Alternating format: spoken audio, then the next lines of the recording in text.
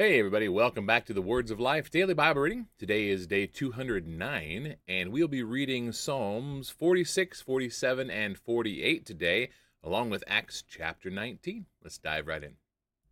Psalm 46. To the choir master of the sons of Korah, according to Alamoth, a song. God is our refuge and strength, a very present help in trouble. Therefore we will not fear, though the earth gives way, though the mountains be moved into the heart of the sea, though its waters roar and foam, though the mountains tremble at its swelling. Selah. There is a river whose streams make glad the city of God, the holy habitation of the Most High. God is in the midst of her, she shall not be moved. God will help her when morning dawns. The nations rage, the kingdoms totter. He utters his voice, the earth melts. The Lord of hosts is with us, the God of Jacob is our fortress. Selah. Come, behold the works of the Lord, how he has brought desolations on the earth. He makes wars cease to the ends of the earth. He breaks the bow and shatters the spear. He burns the chariots with fire. Be still, and know that I am God. I will be exalted among the nations. I will be exalted in the earth.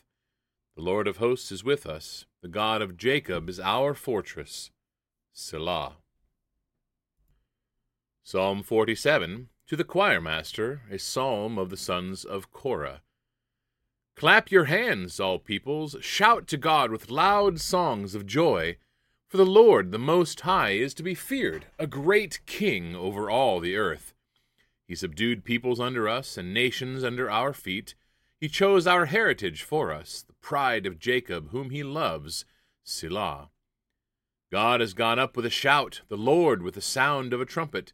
Sing praises to God, sing praises. Sing praises to our King, sing praises.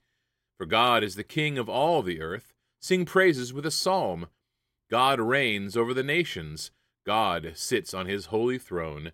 The princes of the peoples gather as the people of the God of Abraham. For the shields of the earth belong to God. He is highly exalted. Psalm 48, a song, a psalm of the sons of Korah. Great is the Lord, and greatly to be praised in the city of our God. His holy mountain, beautiful in elevation, is the joy of all the earth. Mount Zion in the far north, the city of the great King. Within her citadels God has made himself known as a fortress. For behold, the kings assembled, they came on together. As soon as they saw it, they were astounded, they were in panic, they took to flight. Trembling took hold of them there, anguish as of a woman in labor. By the east wind you shattered the ships of Tarshish. As we have heard, so have we seen in the city of the Lord of hosts, in the city of our God, which God will establish forever. Selah. We have thought on your steadfast love, O God, in the midst of your temple. As your name, O God, so your praise reaches to the ends of the earth. Your right hand is filled with righteousness. Let Mount Zion be glad. Let the daughters of Judah rejoice because of your judgments. Walk about Zion, go around her, number her towers. Consider well her ramparts. Go through her citadels, that you may tell the next generation that this is God, our God forever and ever. He will guide us forever. Now to the book of Acts, chapter 19. And it happened that while Apollos was at Corinth, Paul passed through the inland country and came to Ephesus. There he found some disciples. And he said to them, Did you receive the Holy Spirit when you believed? And they said, No, we have not even heard that there is a Holy Spirit. And he said, Into what then were you baptized? They said, Into John's baptism. And Paul said, John baptized with a baptism of repentance, telling the people to believe in the one who was to come after him, that is, Jesus. On hearing this, they were baptized in the name of the Lord Jesus. And when Paul had laid his hands on them, the Holy Spirit came on them, and they began speaking in tongues and prophesying. There were about 12 men in all. And he entered the synagogue, and for 3 months spoke boldly, reasoning and persuading them about the kingdom of God. But when some became stubborn and continued in unbelief, speaking evil of the way before the congregation, he withdrew from them and took the disciples with him, reasoning daily in the halls of Tyrannus. This continued for 2 years, so that all the residents of Asia heard the word of the Lord, both Jews and Greeks. And God was doing extraordinary miracles by the hands of Paul, so that even handkerchiefs or aprons that had touched his skin were carried away to the sick, and their diseases left them, and the evil spirits came out of them.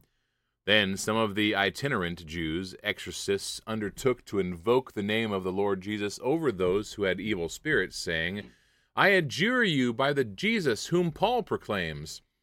7 sons of a Jewish high priest named Sceva were doing this, but the evil spirit answered them, "Jesus I know, and Paul I recognize, but who are you?" And the man in whom was the evil spirit leaped on them, mastered all of them, and overpowered them, so that they fled out of that house naked and wounded. And this became known to all the residents of Ephesus, both Jews and Greeks. And fear fell upon them all, and the name of the Lord Jesus was extolled. Also many of those who were now believers came, confessing and divulging their practices. And a number of those who had practiced magic arts brought their books together and burned them in the sight of all, and they counted the value of them and found it came to 50,000 pieces of silver. So the word of the Lord continued to increase and prevail mightily. Now after these events, Paul resolved in the Spirit to pass through Macedonia and Achaia and go to Jerusalem, saying, "After I have been there, I must also see Rome." And having sent into Macedonia 2 of his helpers, Timothy and Erastus, he himself stayed in Asia for a while. About that time there arose no little disturbance concerning the way, for a man named Demetrius, a silversmith, who made silver shrines of Artemis, brought no little business to the craftsmen. These he gathered together with the workmen in similar trades, and said, "Men, you know that from this business we have our wealth. And you see and hear that not only in Ephesus, but in almost all of Asia, this Paul has persuaded and turned away a great many people, saying that gods made with hands are not gods. And there is danger not only that this trade of ours may come into disrepute, but also that the temple of the great goddess Artemis may be counted as nothing, and that she may even be deposed from her magnificence, she whom all Asia and the world worship." When they heard this, they were enraged and were crying out, "Great is Artemis of the Ephesians!" So the city was filled with the confusion, and they rushed together into the theater, dragging with them Gaius and Aristarchus, Macedonians who were Paul's companions in travel. But when Paul wished to go in among the crowd, the disciples would not let him. And even some of the Asiarchs, who were friends of his, sent to him and were urging him not to venture into the theater. Now some cried out one thing, some another, for the assembly was in confusion, and most of them did not know why they had come together.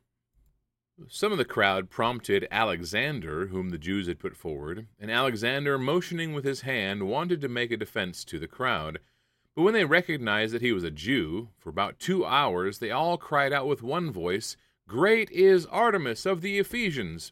And when the town clerk had quieted the crowd, he said, "Men of Ephesus, who is there who does not know that the city of the Ephesians is temple keeper of the great Artemis, and of one of the sacred stone that fell from the sky? Seeing then that these things cannot be denied, you ought to be quiet and do nothing rash, for you have brought these men here, who are neither sacrilegious nor blasphemers of our goddess. If therefore Demetrius and the craftsmen with him have a complaint against anyone, the courts are open, and there are proconsuls. Let them bring charges against one another. But if you seek anything further, it shall be settled in the regular assembly. For we really are in danger of being charged with rioting today, since there is no cause that we can give to justify this commotion." And when he had said these things, he dismissed the assembly.